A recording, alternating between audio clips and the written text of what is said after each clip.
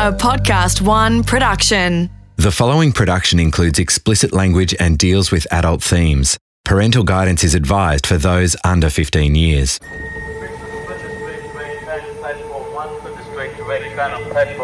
Hello, I'm Adam Shand and welcome to episode 6 of The Trials of the Vampire.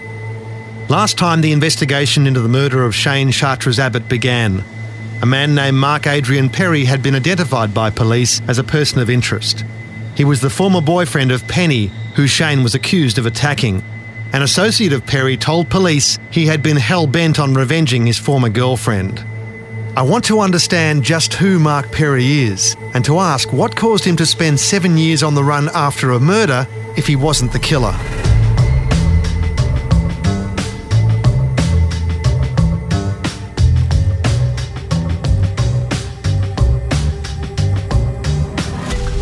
I just had a call from Mark Perry. I tried to reach him through mutual contacts but heard nothing back. I didn't expect to. As I started writing this episode, I gave it another shot, and within the hour, Perry called. The voice on the line was soft, but the tone was cold. He wanted to know who I worked for and what I was doing.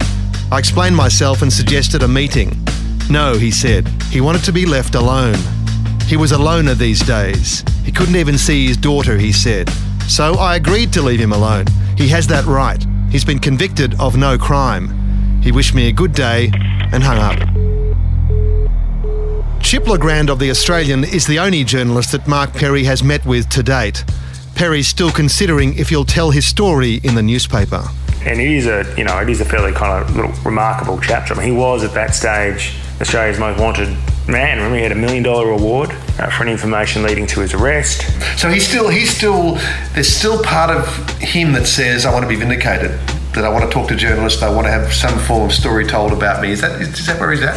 I think in some ways it's more, I think he just wants his story captured somewhere, if for no other reason, even just for his family. He's got a daughter, his parents, just so he can explain to people, well, this is what happened. Those 7 years where I disappeared, this was my life.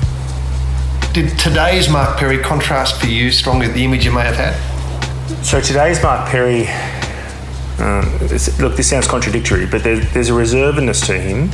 There's still a guardedness to him, but at the same time, you can see how he would have been quite a gregarious personality at one point. I mean, he is still very much a sort of a social being, likes to have a chat, loves to spin a yarn. Obviously he's got a few to tell. He's very disciplined, so he's extremely fit. He trains every day in sort of a mix of martial arts and other things that he does. He does a bit of personal training on the side, so he's quite disciplined in some ways. And I guess like a lot of sort of the key figures in that time in Melbourne, in that sort of late 1990s, early 2000s. I mean, you always got to question how many of their decisions and actions were partly just explained because they were also high at the time. I mean, and that was the police and the crooks. Now that he's sober, you can kind of see why, albeit a fairly ill-chosen profession, he was quite successful for a while in terms of his level of organisation, and he's got a lot of street smarts about him. In the early 2000s, Perry was riding high. There were plenty of women and willing criminal associates back then. All of them are gone now, and many gave Perry up to the cops on the way out. It's no wonder he prefers his own company these days. When the going got tough, his friends betrayed him one after the other. For a time, the power he felt seemed almost real. He talked like a gangster and tried to act like one. He would always talk tough, always wanting to take revenge. In 2002, at the time of the attack on Penny, Mark was in a relationship with another Thai woman, known as June. They had a child together in 2003. At first, June didn't know what her boyfriend did for a living. June later gave 2 statements against him. An actor is narrating her evidence. He told me he was a personal trainer and a consultant real estate agent. He would always wear tracksuit pants and move back and forth. He would never have a routine or keep regular hours. All of his friends were rich. Mark would always have cash. Mark would always use drugs on the weekend. The majority of the times, he would use cocaine. This cover story didn't satisfy June for long. She threatened to go to the police if he didn't tell her the truth. and he opened up to her. Mark told me he wanted to give up the drugs life for me. He told me that when he was little, he was very poor. His parents had 7 children, and because of this, he did not have a good education. His first job was a security guard at the Provincial Hotel in Fitzroy. It was there he started to meet a lot of people. At first, Perry was just selling marijuana, but later he stepped up to cocaine and other recreational powders and pills. Melbourne's illicit drug industry was thriving. Cheap party drugs like ecstasy and methamphetamine had transformed the nightlife of the city, and the people who supplied that demand were making fast fortunes. However, an intense battle for market share between the main factions was turning nasty and violent. Perry was on the fringes, but he wasn't immune to the suspicion and paranoia spreading over the ganglands. Mark would always talk tough, always wanting to take revenge. He would talk about his friends bashing people, burning cars, gangsters getting killed. Mark would talk about his friends taking revenge on people who did the wrong thing. Mark said he loved what he was doing because he was strong. He could do whatever he wanted and get away from the police. While I was with Mark, he would read the newspapers and would say, "Oh look, my friend has been killed." I did not know who he was talking about, but it was about the gangster killings. June became enmeshed in Mark's criminal world. He threatened that if I opened my big mouth, he would put drugs in my bag and then I would be in big trouble. I felt that I was being used by him. If he went out at night, he would make me go with him in the car. I told him that if he was dealing drugs, I did not want to be with him. He assured me that he just wanted my company. He was a sweet talker and a dreamer and would always talk shit. But June stayed with Mark throughout turbulent times in 2002. She said that in August he abruptly departed the state and bought a house on the Gold Coast in Queensland with an associate. This was around the time of the attack on Penny. He was very, very scared, and that's why he went there. He said that he wanted to get away as he was sick of everything in Melbourne. While he was there, he would travel up and down all the time from Queensland to Sydney. The sea change in Queensland didn't last long, according to June. By New Year's Eve, Mark was back in Melbourne, renting a city apartment which he later bought. After a short time, he started getting stressed and depressed. He talked about a lot of people who had betrayed him and that he started running out of money. To this point, June was unaware of Penny's existence and her relationship with Mark. I found a woman's telephone number and address. It was a Thai lady. Mark told me that somebody had bashed and raped his ex-girlfriend very bad and that he was trying to help her. Mark became increasingly erratic, disappearing for days on end without explanation. There were violent arguments with June, followed by remorse and attempts to buy her forgiveness. She left him numerous times, but again and again he won her back. In March 2003, June was expecting Mark's child.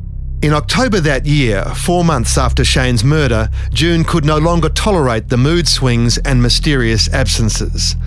7 months pregnant, she returned to Thailand, but Mark followed and she took him back. He was the father of my child. He wanted another chance.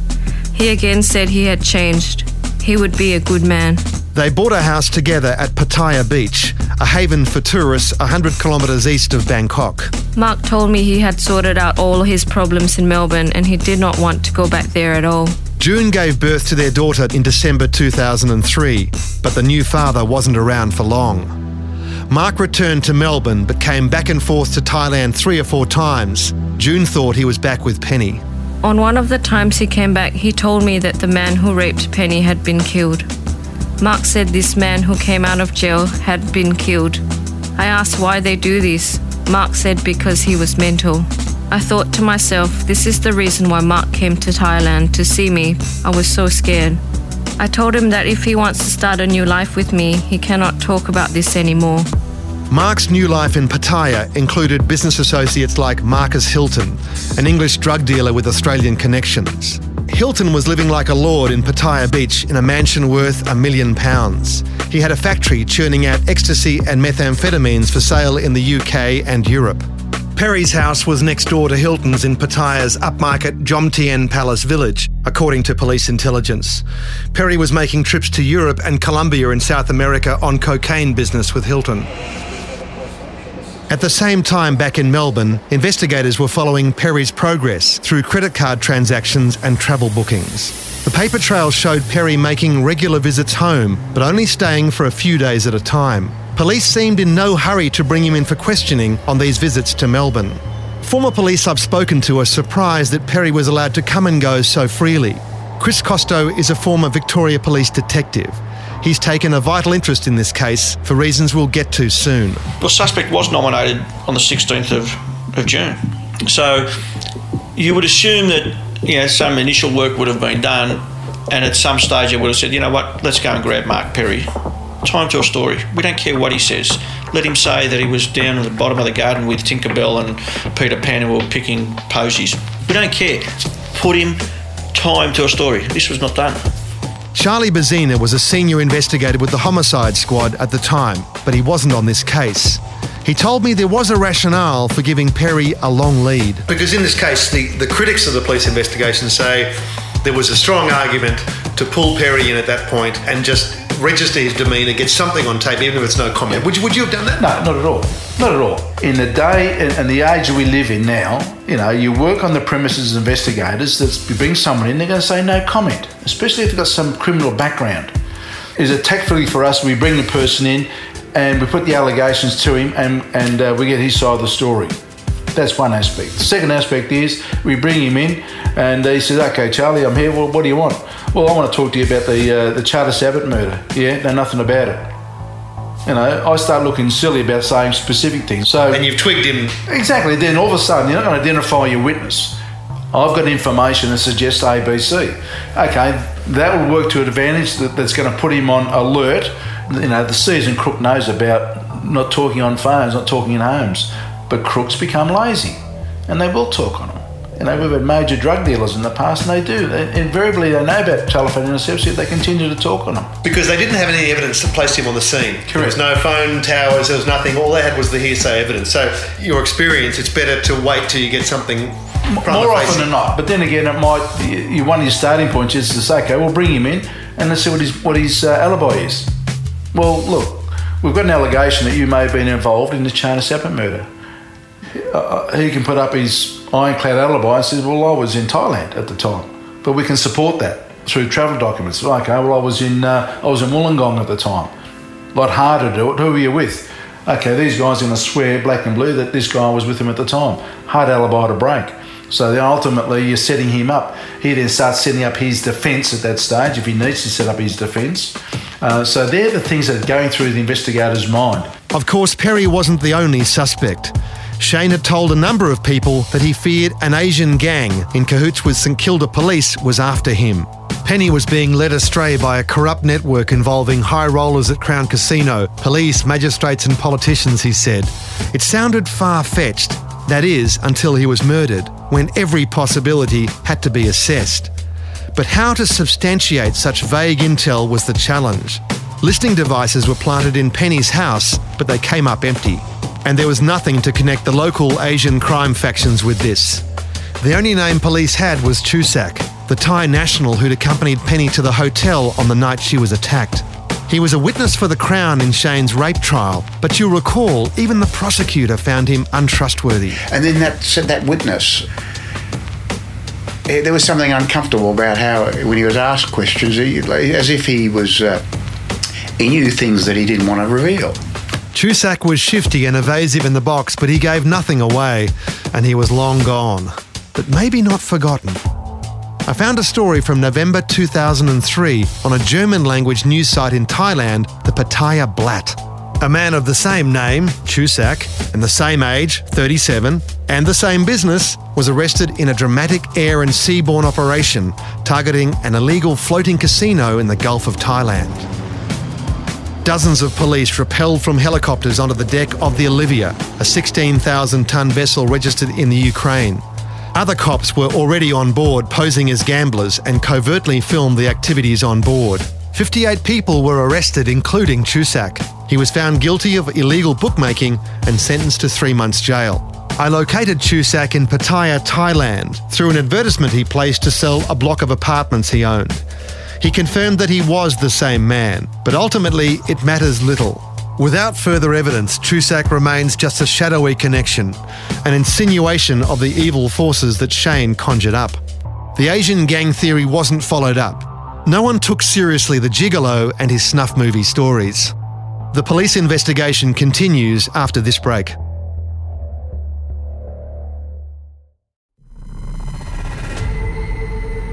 Over the next year, police watched Mark Perry from a discreet distance as Operation Clonk ground its way forward. In April 2005, Perry and June returned to Australia with their baby daughter, but still, police didn't pull him in for questioning. In September of that year, investigators appealed for help through the media. They were seeking a man named Mark Andrew, which of course was Mark Perry's alias. Included in the release was an identikit picture of Andrews, which naturally enough bore a striking resemblance to Perry. It drew immediate results. Another insider stepped up with information. Information from confidential source. Mark Andrew is the boyfriend of the woman that Shane Chartres Abbott raped. A couple of days prior to the murder of Chartres Abbott, a friend of Mark's by the name of who is known as said that he'd been talking to Mark and Mark told him to watch the papers as something is going to happen. This sounded a lot like Perry's business partner, Roberto, the caller went on. About 4 months after the murder, Mark said that the police suspected he did the shooting. Mark then left Australia for Thailand, and I haven't seen him since. He was missing for a while, and we thought he was dead. I found out that he's currently in jail in Spain. If anyone would know where Mark was, it would be... The caller was right. Roberto knew exactly where Mark was, but police knew Roberto wasn't in a Spanish jail. He was living in an apartment in Melbourne South. On the 10th of September, Perry jetted home from his latest sojourn in Thailand, and police tracked him to Roberto's place.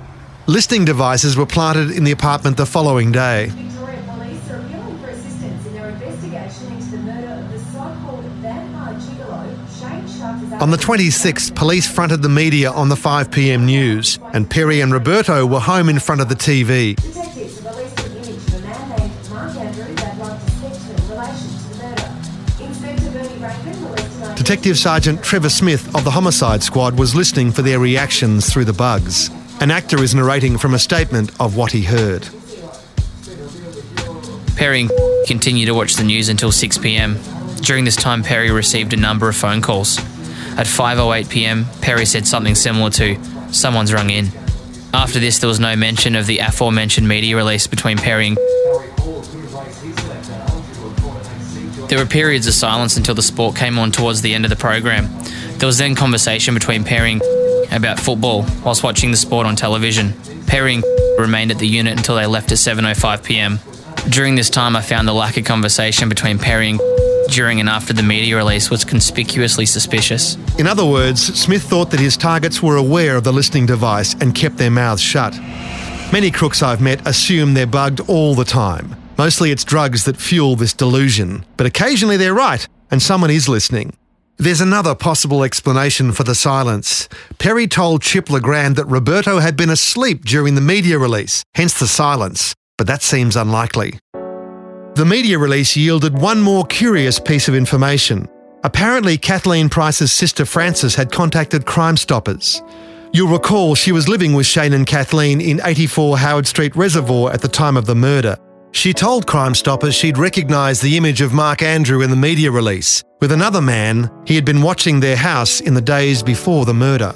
At the time of Chartres Abbott's death, she was working in a service station starting at 4 p.m. and finishing at 1 a.m.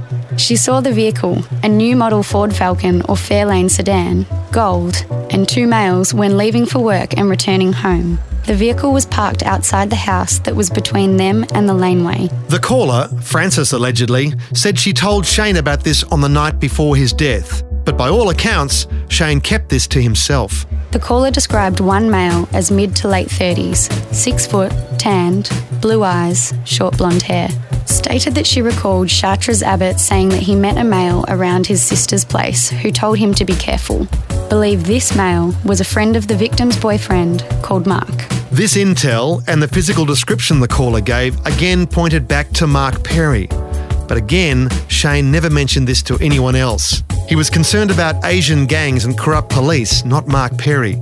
The investigators considered asking Frances to view an identity parade, presumably with Mark Perry included in the lineup, but that never happened. I contacted Shane's lawyer, Ross Privatelli. I asked why had Frances taken so long to share this knowledge. Look, I know it was a long time ago, but Frances's position is that she denies having made the statement. In fact, she says that she denies having any knowledge of the statement. So I think when it was provided, it may have come as a complete surprise to her. there really probably would have been no reason for her to say that. My view is that she's putting her position truthfully, and has no knowledge of the statement. I'm not quite certain why it wasn't followed up by the police in terms of identifying who the person was who made the statement. Victoria Police won't comment on the alleged call from Francis. In any case, nothing came of the information, and Mark Perry's freedom continued.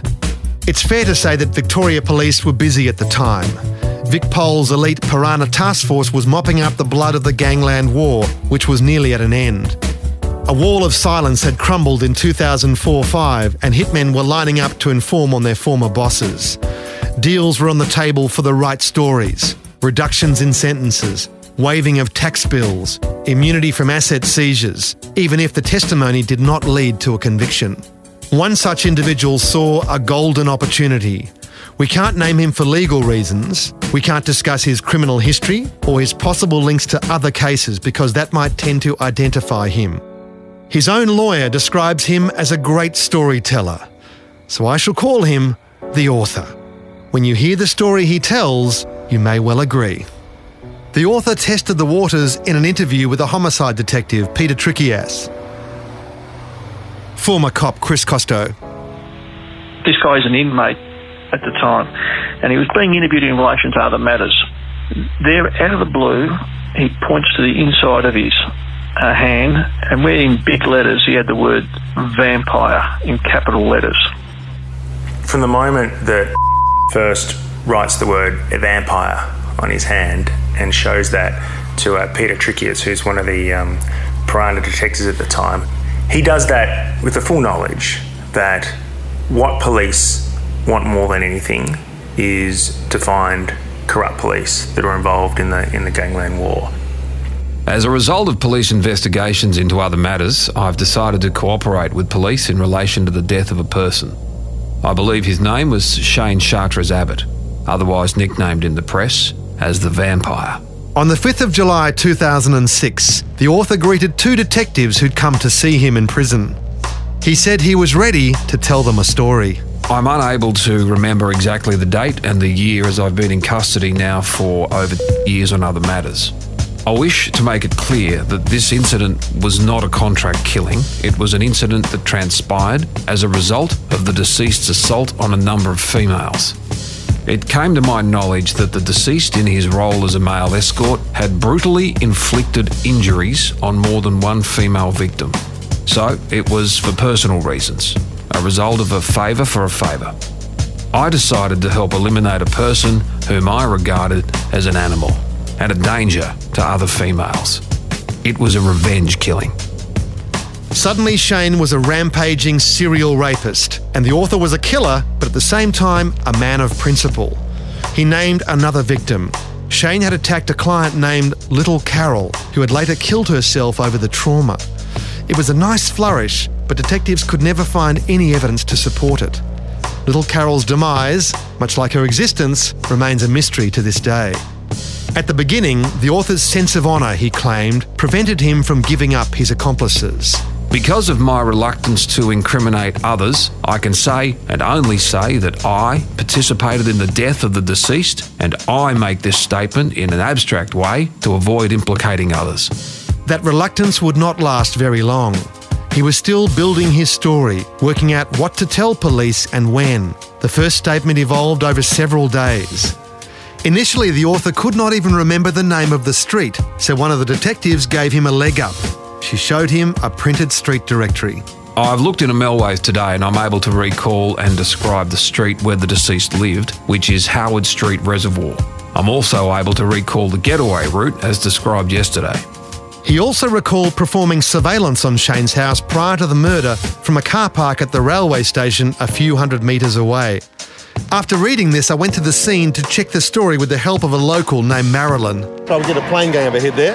Yeah, I love. Is this a flight path here? Do you get many planes? Yeah, more helicopters. I see. I asked Marilyn about vantage points in the street. She pointed to a bus stop at the end of Howard Street on High Street, which looks straight down to Shane's old house. Down the street, you could spot someone. The way it's set up, Then you've got the laneway. You didn't have that big tree there. So if someone was coming out, you could see someone walking out the door. And you reckon the bus stop, you got High Street, then across the road. Yeah, someone could have sat there, given the nod that he's coming out, you know what I'm saying, and done something that way. But you know, someone confessed to killing Shane. Do you know that? No. Okay, he confessed. And what he said was, he claimed he was in the car park at the railway station. Oh, yeah. Doing surveillance on the house. Do you think that'll be possible? Could you see? Do you reckon anything from the railway station? No. No, you got the Sheen that's panel always been service. there. It was Factory. under a different name then, but you would have had to have either been up there or in the street. So someone who reckons they've been looking from the railway car park is either mistaken or they're telling lies. Telling lies. That's bullshit.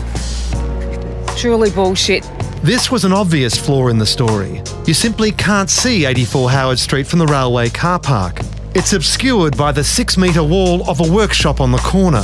There were other problems with his recollections of the murder scene. From my information and observations, I thought that the deceased lived on his own.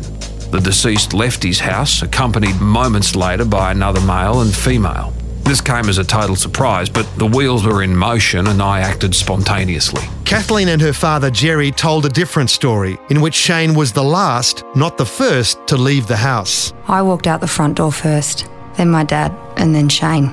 I was trying to get out the door quickly to shut it before one of the Rottweilers got out. Dad and I walked along the grass beside the driveway. Shane was behind us.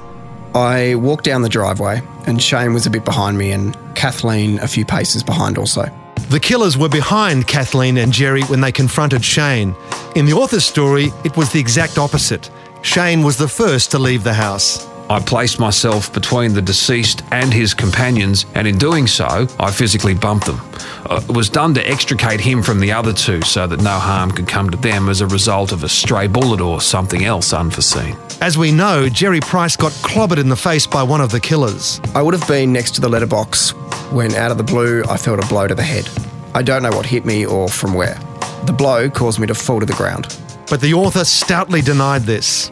There was no personal physical assault, although there was physical contact to ensure their safety and the ability to carry out the shooting of the deceased as quickly as possible.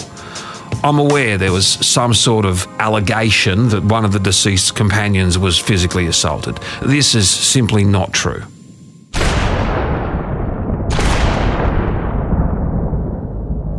I fired 2 shots from a .357 revolver. I know that one of those shots hit the deceased in the head-neck region. It's hard to say, as his defensive reaction to being confronted by a firearm made his movements a little erratic. By that, I mean he was kind of ducking. I fired 2 shots, and I'm sure both hit the mark. With the first shot, I was aiming for his chest, and the second, I presume it was around his head-neck area. I have some recollection of seeing black around the deceased's shirt or neck area. This could have been when he was going down. This cold and matter-of-fact description of the killing was at odds with the forensic evidence. 2 shots, fired at very close range. No aiming required when the gun is millimetres from the target. At the time of the incident, I was wearing blue denim jeans, runners, a grey roll-neck jumper and a dark-coloured beanie. The beanie was pulled down my forehead not to obscure my vision, and the roll-neck jumper was rolled up to the bridge of my nose and acted like a kind of balaclava. This part of the author's story did tally with evidence from the witnesses, but this information was already in the public domain through the media. The suspects are described as thin to medium build, one wearing a beanie and a scarf, the other had a jumper pulled up concealing his face. The police needed names to help stack up the author's claims, and soon he complied. The first name was Warren Shea. He claimed he met Warren Shea in a restaurant in South Melbourne 9 days before Shane's murder. The attack on Penny was the reason for the meeting. If someone close to our circle is treated in this manner, it's a case of touch one, touch all, and we take matters personally. The victim's ex-partner was closely associated with Warren, and it was the wishes of the ex-partner to have Chartres Abbott dealt with as a reprisal for the attack. My understanding of what Warren was asking to be done, in not so many words, was breaking every bone in his body right through to killing him. I told Warren, leave it up to me, and that the matter would be dealt with. I recall saying, he is an animal and a piece of shit and deserves to go. Consider it a favour. According to the author, Shay handed over a piece of paper with Shane's address and description, and a free hit was set in motion. But the author needed backup for this execution. He named an ex-boxer, Evangelos Goussis, as his accomplice. Ange, as he was known, was facing life in jail for 2 other gangland hits, so a third murder charge was the last thing he needed. But we'll deal with that story in the next episode. Ange was never asked by me to participate in this killing. He naturally volunteered as a matter of principle, and because Ange was obligated to me for helping him out in the past in relation to his safety. And in this first statement, the killer helped police find a murder weapon. He said it was to be found in open water off a swimming enclosure at Eastern Beach in Geelong. I disposed of the firearm by throwing it into the open water. I, and I alone, disposed of the firearm at this location, and as such I'm the only one that has knowledge of the firearm's existence and its whereabouts. This is the firearm that I used to kill Chartres Abbott. The author's claim that he used a .357 Magnum to kill Shane might have raised questions.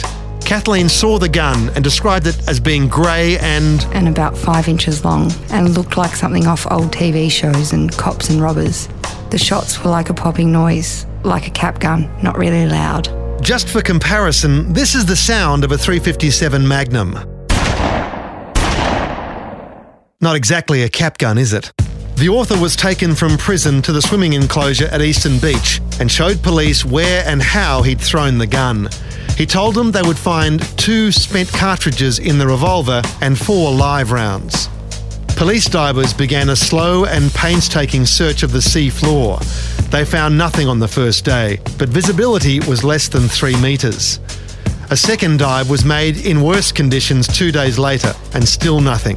A third dive was made on July 16, when visibility was up to 6 metres.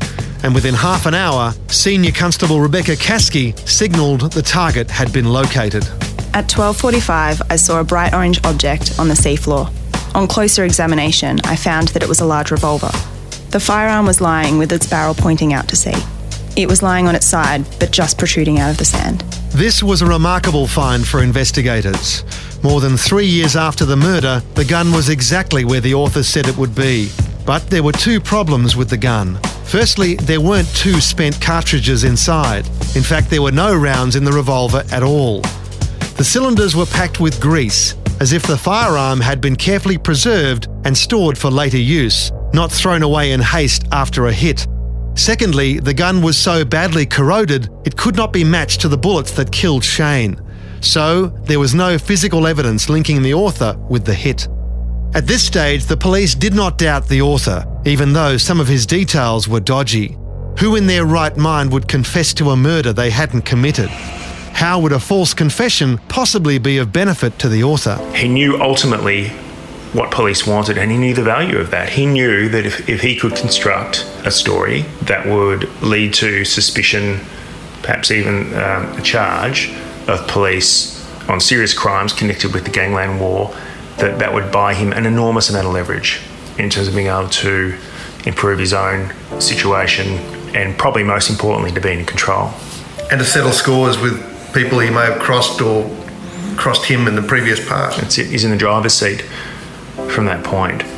So when confessed to shooting Shane Chartres Abbott in the plea arrangement that was struck, and again it was something that was done behind closed doors, both in terms of the negotiations and ultimately in terms of the plea hearing before the Supreme Court, he didn't have to spend an extra day in jail for this murder. And he got this one for free.